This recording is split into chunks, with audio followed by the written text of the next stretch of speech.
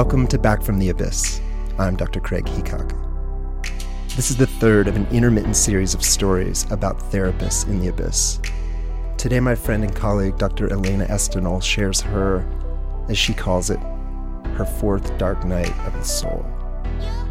After her very painful struggles through 3 brutal and unexpected life challenges, Elena thought she was done, that the crises were surely past, that she'd finally gained the wisdom, the positive momentum, and acceptance to handle anything life could throw her way. And then came the fourth. I have long been fascinated with how people heal. When is psychological healing primarily a solo inward journey? And when is it best catalyzed by interpersonal connections? After all, relationships are human growth machines. Yet the ending of relationships can feel like some kind of unbearable, drawn-out death. So what's the best healing path for a broken heart and spirit?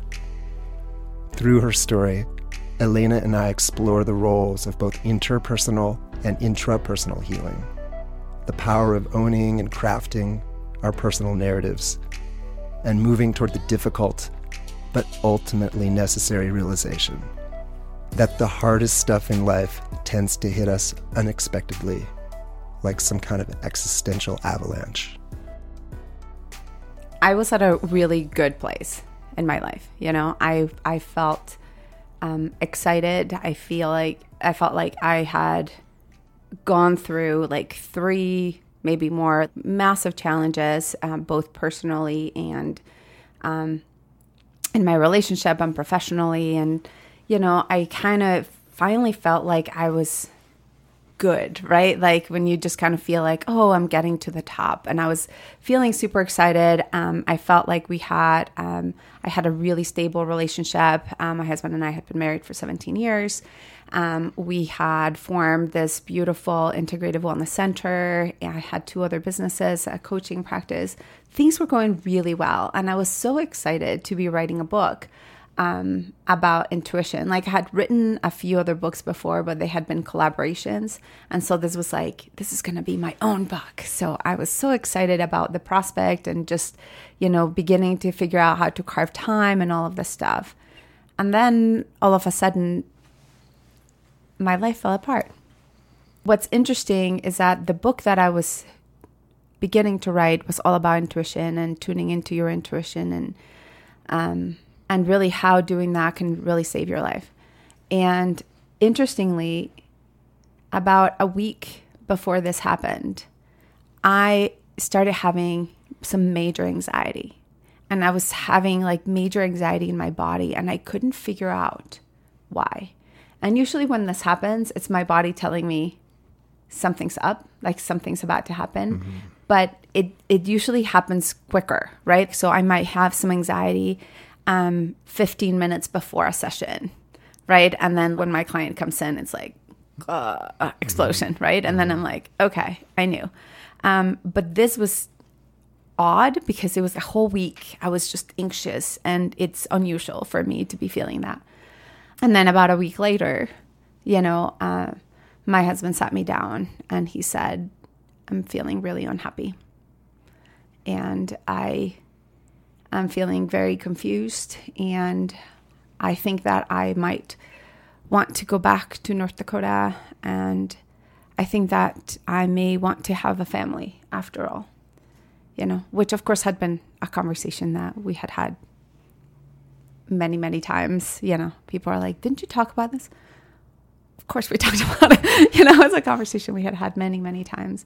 And so, it's fascinating because, you know, in that moment, it just, all of a sudden I understood why I was so anxious. And it was like, oh. So, of course, at that moment, you know, it totally felt like I was at the peak. And then all of a sudden the rug was pulled from under me and felt like everything that was stable was not.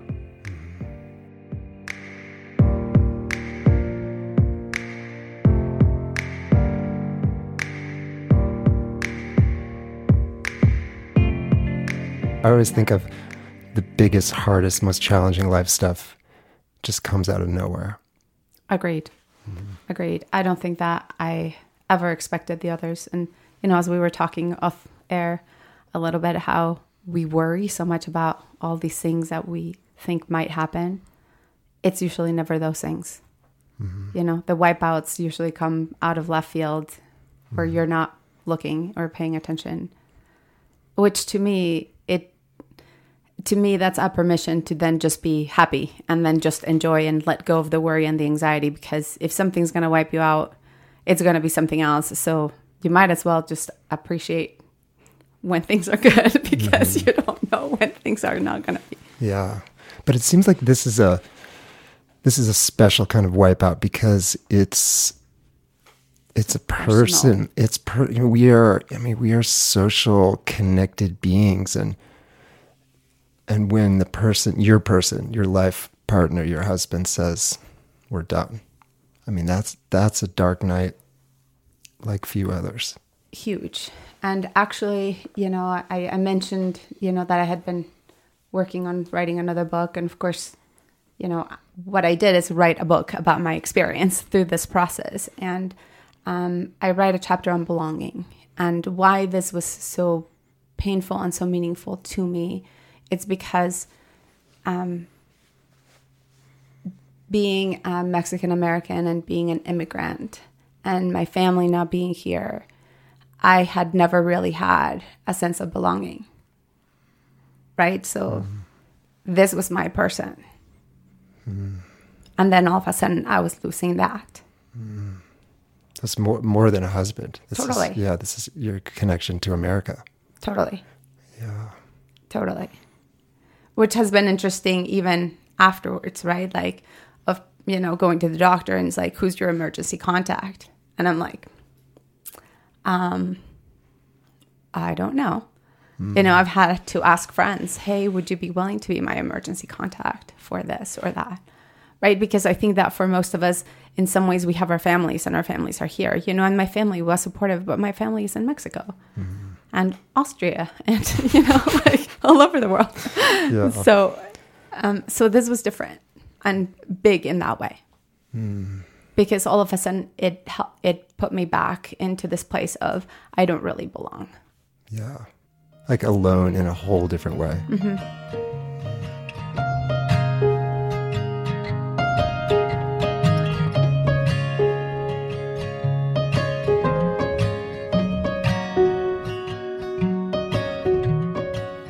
There is a particular sense of confidence and strength and resilience that you get from having gone through the fire and surviving it, It's interesting because it's been the theme of my life. Even my dissertation was about resilience. And so it's something that I am very uniquely familiar, not just, intellectually, but experientially.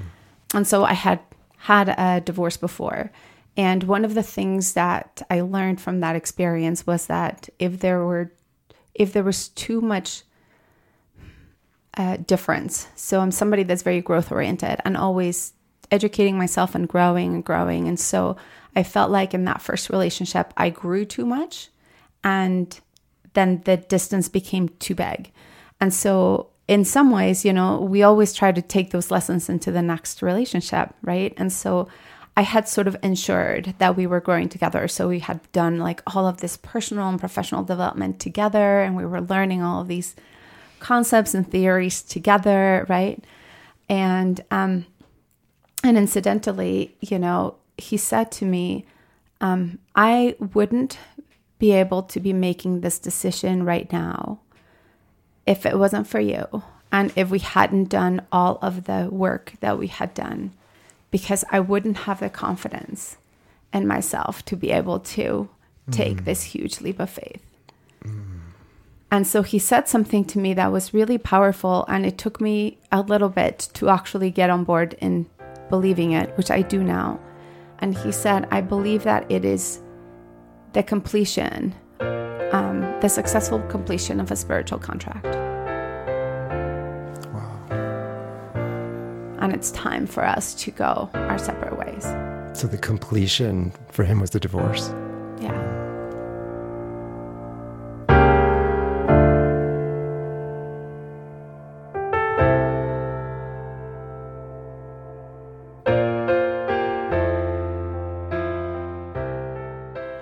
there's so much to untangle. How do you untangle 17 years of building a life and a business together, right? Like we were not just life partners, but we worked together. We had clients in common. I mean, so it was sort of this slow process. I needed to keep my shit together for my clients and everybody else. I was wondering, how do you go to work? Yeah. I mean, how do you sit, hold space, and provide the wisdom and caring and just connection that your clients need when you're just torn up inside? So raw. Yeah. And so the very first friend of mine that I shared was very kind and receptive and said, well, you can't really share this with people. And so I basically tried to hold it together for the first month. And that was probably the worst. You mean not share it with clients? Yeah, not share it with clients.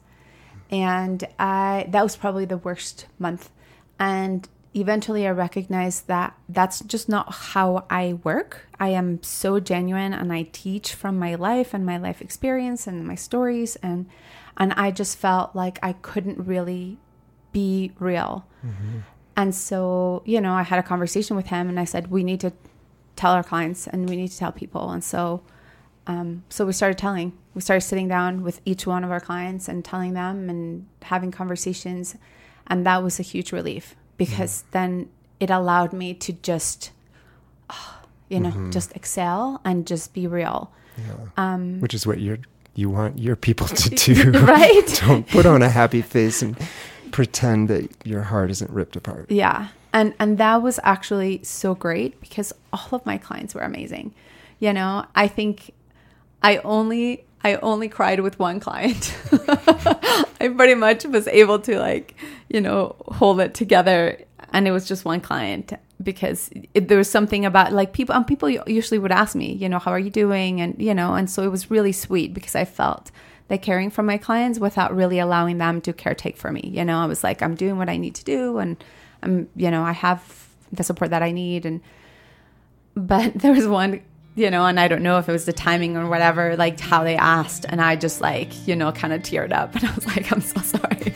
And they were so understanding and so great, so that was a huge, huge relief.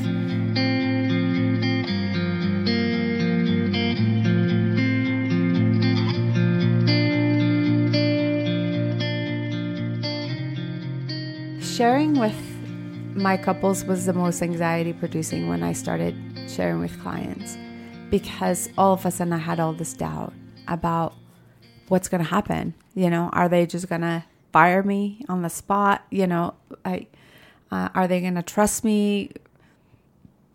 I had a whole conversation with a good friend of mine and I was really worried about also ethically, should I even keep working with them? Like, is it even ethical for me to keep working with couples when I am going through this process and I'm freaking out, I'm falling apart? And I really loved her response. It was so beautiful because she said to me, Elena, you're a master therapist. I am not even worried a little bit about your skill. I know that you will continue to do the work that you need to do and you'll do it brilliantly.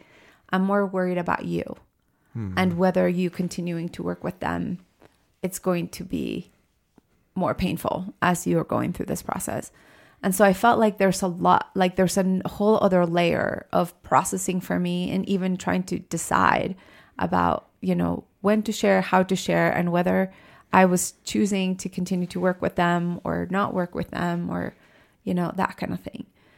And having all of this doubt and shame about, here I am supporting them in maintaining and building good relationships.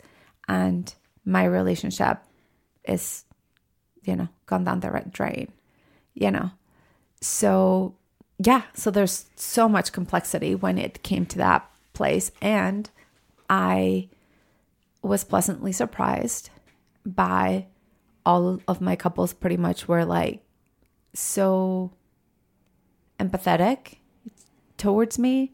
They never really questioned. They never really questioned me.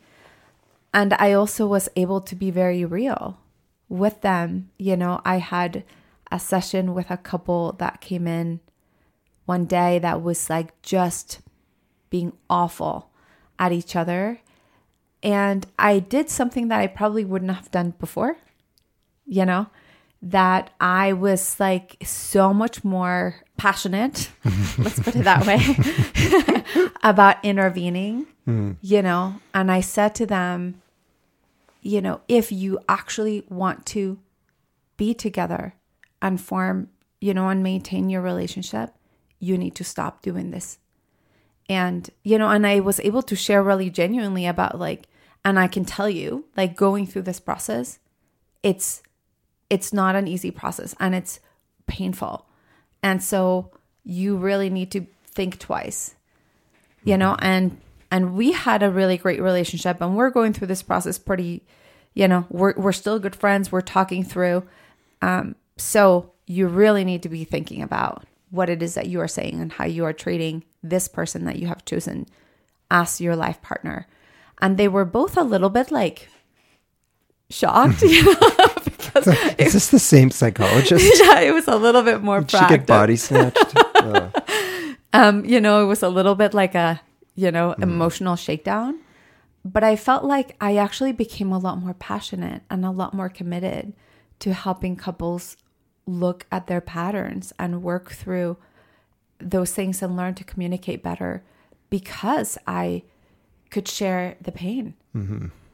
Yeah, you were the driver's safety instructor who crashed the car off the highway. Totally. Telling kids, don't die. Totally. Don't die. Don't drive off the road.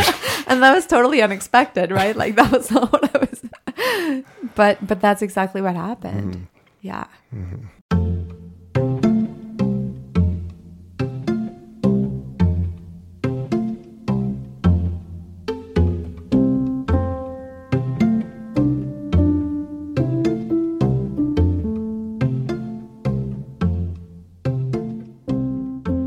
But it was really when he left that I felt that huge, like I really felt like my floor bottomed out, because of all the things that he took care of were very, like he grocery shopped, he cooked, he did a lot of things that took care of me in a way that were very practical that I wasn't used to. And then all of a sudden I'm faced with, I need to figure out how to grocery shop and cook and still keep my business and clients and all of these things that seemed so silly. And I felt kind of ashamed, because I felt like these are simple things that most people do on a regular basis, right? And here I am struggling. And on top of that, at that point that part of the path of healing is connecting with others, but you're just trying to figure out how to keep your life together and your business. Yeah.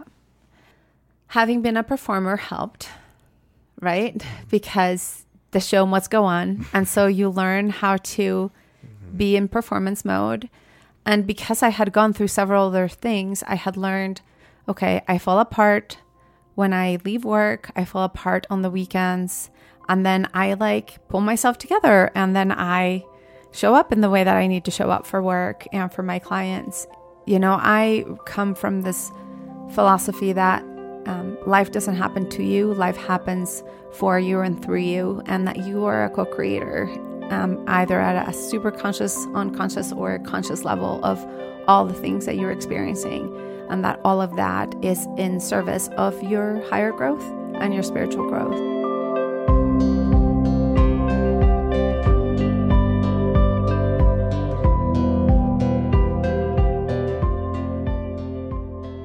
So connection with others was a mixed bag. So beginning to tell actually friends and family was a whole other journey. Obviously, family was challenging. Both of our families loved both of us, and there was so much grief there. But what was surprising was telling many of our friends and then having the reactions that they had, because many of them just started crying and were shocked. I had a few of them start crying because they said, your relationship was the model by which I was aspiring to. And I want, we were working to get our relationship to be as good as your guys' relationship. So it felt like in us making this decision, we were shattering like other people's models of what they viewed as a good relationship. And then I felt like the need to try to comfort them. To take care of them. Right? And to take care of them. And so then all of a sudden, it felt incredibly burdensome to actually share, because then it was like, I am barely holding it together. And now I have to take care of even more people that are not even paying me, I also had friends that were, said all the right things, like, I'm sorry you're going through this. I'll be here for you. Let me know, and then I never heard from them. They just sort of vanished. And then I had some amazing angels that just showed up, and I can count them with one hand. I think that one of the things that I learned through this is that in general, we're not very good at sitting with pain and grief, and we just don't know how to deal with it. And so I kind of learned like how much to share, what to share, how to, and what I appreciated about the people that were showing up for me is that some of them were great at just holding space and just allowing me to be. Some of them were great at just like being with me and reminding me of who I am just as a human being, My father, who, over the years we've had a very challenging relationship, and we had worked, very hard at creating a better relationship. He showed up in a really sweet and a really big way, even though he is very uncomfortable with negative emotion and he doesn't really know what to say. And, he was the one that, like, when I first happened, I was crying. He picked up the phone and he's like, okay, I'll get your mom. Right? Like he just cannot. But what he did was something that was so beautiful in that he actually texted me every single day. And every day he would text me and he'd just be like, how are you? Or I'm thinking about you, or I love you. Or he would send me a picture. He would send me pictures of purple trees and purple flowers because, purple's my favorite color. So it was just these little tiny random things that just were letting me know that he was thinking about me. And that made such a huge difference. Mm-hmm. Oh, that's beautiful. Yeah.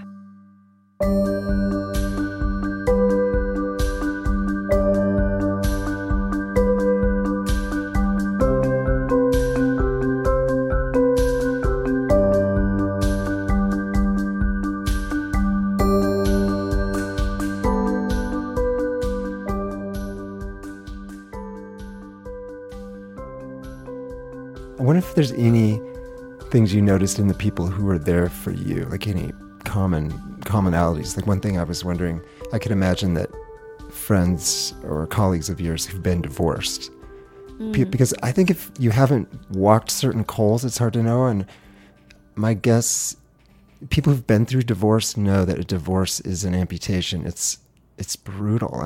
But I don't know if you noticed any commonalities it's there. Fascinating because I cannot draw any generalizations.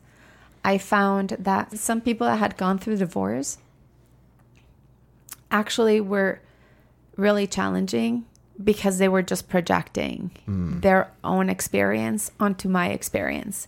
And so they had a lot of anger and they were like, well, aren't you angry? And I didn't have any anger, And so I was constantly confronted by people telling me or, questioning me about being angry. And I never once was angry. That was not something that I was feeling. And so it was challenging because then all of a sudden I was trying to, so I had to separate myself from the people that were not allowing me to have the experience that I had intended to have through this process, right? I made a choice that we were going to have a very conscious, kind, loving separation, divorce process. And And people were kind of baffled about that. And so actually it's the opposite of what I said. Your experience that a lot of people who are been through a divorce, it was so hard, rocky, emotional. Yeah, that they were it must have been like my divorce. So you weren't allowed to have your experience. But I did have a couple friends that had been divorced that were great. Right? So then this is why I said I cannot make any generalizations, because I had some that had been, and they were awesome. And they were some of the best people at holding space and just crying with me and just allowing me to be. And the same thing I can say for married friends, right? Like I had some married friends that I felt like I had leprosy, that I kind of felt like they were scared that they were going to catch the disease or something, like it felt that way for me at least.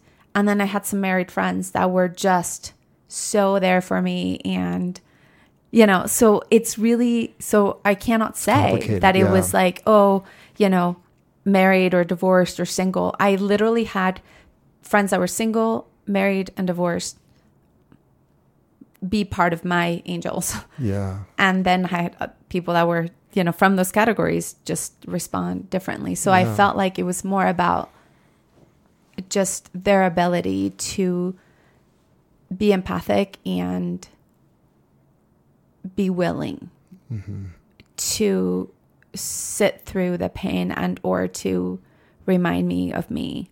I'm sure something that you deal with a lot in your work and I do in my work is when people are going through something awful, how do they explain or make sense of the people who don't show up? And again, that happened to you. That's happened to me. I think it happens to everybody. You go through something really hard. People are going to show up who surprise you, and some people who don't show up will shock you. And how did you work through that? Okay, again, because I think when you've been through some really hard, this was your fourth, arguably really awful thing. You're a psychologist, so you are a professional at helping people, create and kind of co-write stories that are stories of healing and learning and resilience. And then you're put in that position where people you thought would be there for you weren't. Yeah. And I really appreciate you couching it that way, because I do feel like having all of that experience and training and philosophy was a huge source of resilience. And that for me, I saw this as my firewalk, so to speak, an opportunity for me to live what I teach. Part of that is that how you create stories and how you make meaning, right? Is that you don't take a victim stance, right? So for me, I was always very aware of the story that I make now, the story that I tell other people, it's what's going to become the truth and my truth. And so I need to be super careful about what are the stories that I'm making about him, about my friends that are not showing up, all of that. And so for me, I sort of just went to the place of the people that are showing up for me are the people that are meant to show up for me. And the people that aren't are to, like, life is not slowing down for them. Like, I want life to slow down, like this is a major thing that's happening in my life, but it's not happening in their life. They're still managing their own struggles. They're still managing their busy life, their kids, whatever it's going on. And so I cannot expect people to drop their life to come take care of me or rescue me, or you know what I mean? Which is not really what I wanted anyway, but and so in some ways I felt like, well, like they're doing their thing. And so I need to, and in some ways I think that this has also been a theme for me. I've lost many friends through the process. And so one of the lessons that I felt early on that this process was really about me learning to stand on my own 2 feet. And so there was a piece of not having that many people show up either that to me felt like this is really about me learning to show up for me in a bigger way that I have done before and becoming very good at it. Yeah, sounds like you worked hard to create that story that you can hold in your heart of why people didn't show up. And people struggle with that. I see my patients struggling with that so much. And, so often they default to a story of resentment, abandonment. Yep. I thought they cared about me.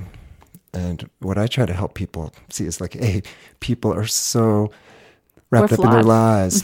Or one thing I think that happens a lot is people are, as you said a few minutes ago, a lot of people do not know how to sit with pain, and they don't realize that all they need to do is listen. They think, I don't know how to fix that. I don't know how to address that. There's nothing I could do that's going to make that better. Mm-hmm. So I'll just stay away from it. Yeah, 100%. That's so true, right? Like they want to can't do the tissue right away. And, and I think that me being a therapist and being able to kind of sense people was very easy to be like, okay, they're uncomfortable. And it's part of the reason why I shared the story of my dad, because I think that even for somebody that just didn't feel and has never felt really comfortable in dealing with emotions, that he showed up in the way that he could. And that was super powerful and meaningful, And so I often sat and was like, I wonder if people could recognize that just sending a quick text would mean the world. Mm-hmm. And I think that people in their minds are thinking what can I do that it's actually going to make a difference? Right. Or I could see thinking, oh, if I sent Elena a text, that's so lame. I should do something bigger or better than that. That's really pathetic. Yeah. So instead of doing something small, they do nothing, which again, I love that story about your dad, that's A+ fathering for him. Mm-hmm. I mean, he just for sure. Right. Just to send out a little something, a little balloon every day. Hey, yeah, I love you. Yeah. That was huge. I made a very important commitment to my self-care. Early on, a friend of mine asked me, do you think that you might relapse? And she was referring to my eating disorder that I had many, many years ago. And my answer was immediate, and it was absolutely not. And I made a commitment that through the process, I was A, not going to touch a drop of alcohol, B, that I was going to make sure that I ate 3 full meals, even if I wasn't hungry, and that I was going to do physical activity that was meaningful to me. So I went back to dance, and I, made time to go to dance and do aerial dance and go hiking. And can you isolate 2 or 3 of the key elements for you of healing from this 4th and most recent dark night of the soul? Yeah. Self-reflection. So my meditation, I'm a huge meditator. I have a meditation practice I have had consistently for 6 years now. And so my meditation increased. I usually meditate for about 20 minutes each morning. I think I was meditating about an hour each morning before going to work and anything else. And then again at night. And taking time. So it's interesting because you asked about connection, and I believe that the friendships and the connection were a great distraction. And they were really great in reminding me that I am loved.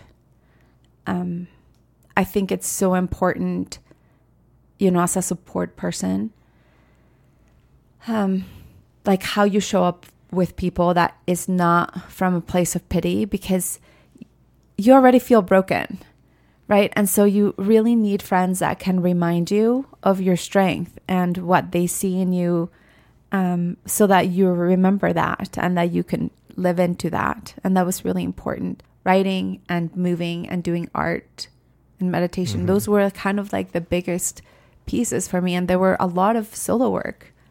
Mm-hmm. And again, I think that there's also a piece that is an intersection with temperament. I am an introvert. And as we know, introverts, when they are struggle, they go inward, and I need to process internally before anything comes out. And I felt like that was really important and really needed for me. Mm-hmm. And this is a question that you asked me when we were just barely chatting about, and and I'm going to bring it up, about why I did so many things that seem solo versus, connecting more with people. And so there is a piece, so a higher order piece in terms of recognizing that we delude ourselves into believing that we can control or have certainty about relationships or other people. There's this saying of some people come into your lives for a reason, for a season, or a lifetime. And I often quote it to my clients, and I think that we often try to make people lifetime people.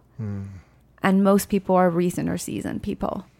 And if we can honor that most people are reason or season people, and that it's not a reason not to invest, right? But that in the end, the closest and most significant relationship that you will have is with yourself, right? That then doing any kind of solo practice builds a sense of ownership and control and predictability that when the rug is pulled from underneath you, you really want and crave. And so my meditation practice were like bookends, really providing a lot of grounding and a lot of spiritual support and stillness in allowing me to feel like I'm here for me. And then I can be here for others. Yeah. I like that season versus lifetime. It reminds me, I think it's an Esther Perel quotation that most of us will have 2 or 3 marriages in our lifetime, and it may or may not be the same person. Given this idea that even if you stay with the same partner, there's going to be these huge tectonic shifts where actually it's like a different marriage. 100%. Yeah. 100%. Yeah. And it has to do also with our own personal growth, right? Because, so this comes from Conversations with God, Neil Nagel Walsh, or he talks about how we often come into relationships without being very conscious. And we come into relationships because we see something in this other person and we want that. Or we think that that person is going to heal something. And he talks about how we tell each other that we love you, I love you. And he said, we should say, I trade you.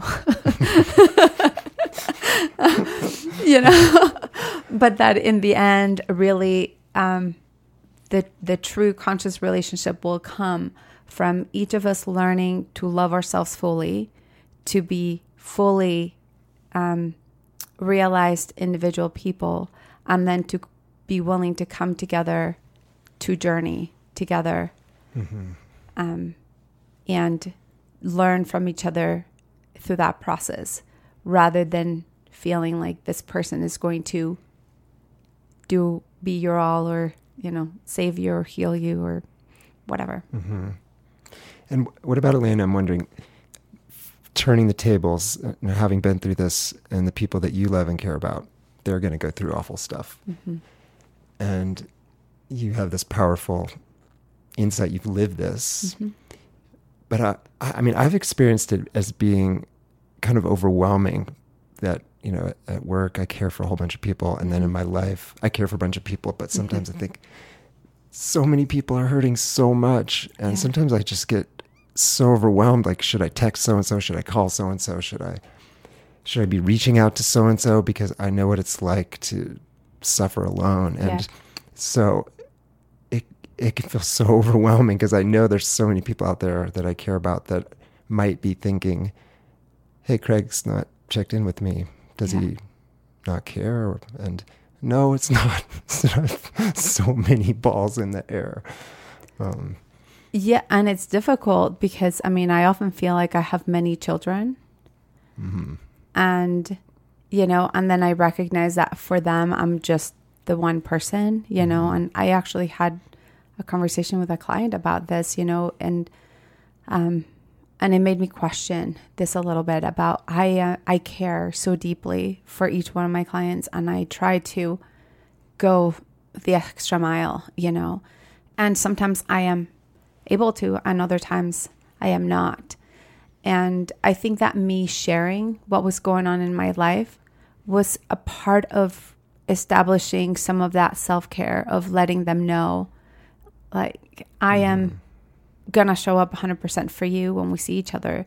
And I also am needing to have space to move through the things that I need to move through. Yeah. And so I may not be able to respond to you. And I tell my clients from the beginning, I say, if you text me and I'm available, I will reply.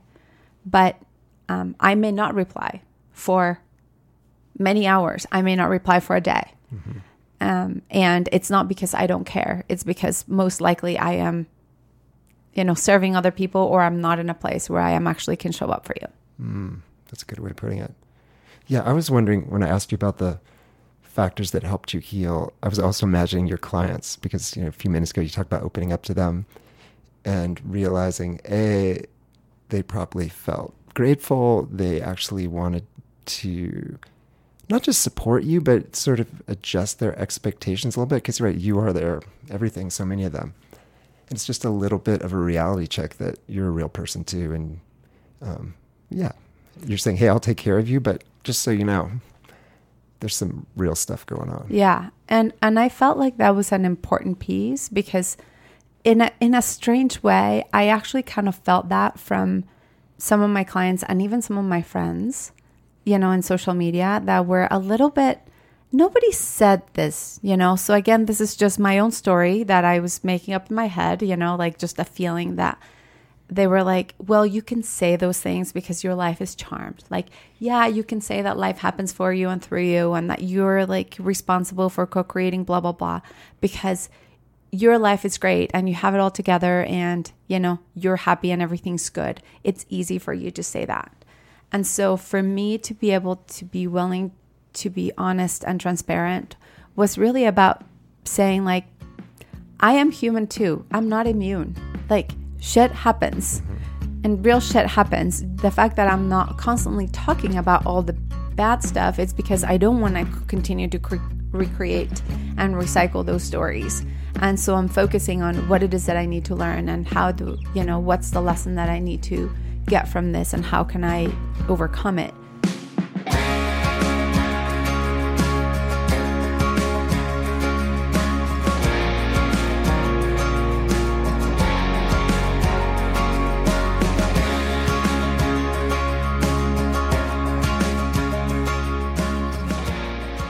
So I think that the biggest takeaway I want to leave people with is that regardless of what happens, that completely tears you up and tears your life or your heart apart, or where you literally feel like you cannot envision you coming back from that thing, that's probably the most important and the biggest thing that's going to teach you and give you so much, that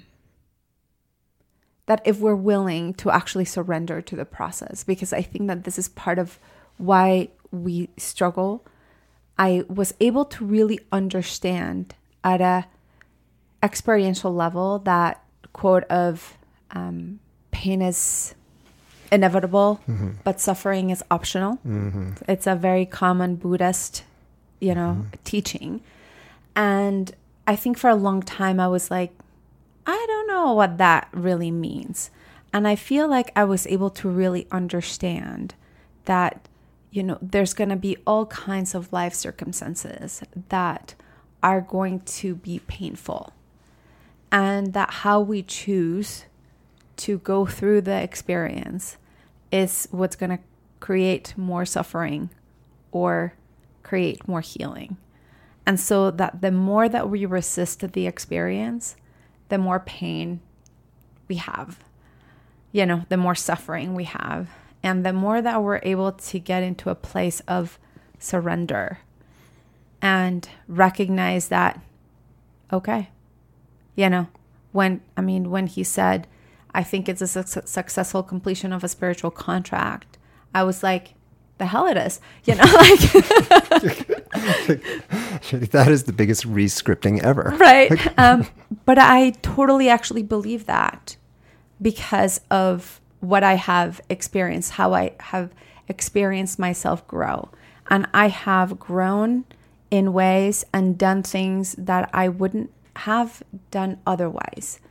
And so I feel like sometimes the thing that feels the most painful is the thing that is actually going to liberate you and help you emerge in a new way as a new person and help you become who you are meant to become and teach you the lessons that you are meant to teach. And so to me it's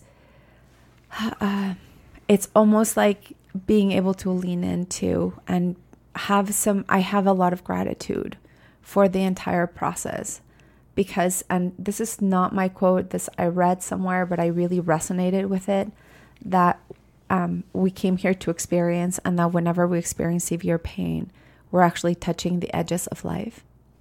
And I really love that. And so anytime that I was doing ugly crying and I'm just like feeling like totally miserable, I'll remind myself, I'm touching the edges of life.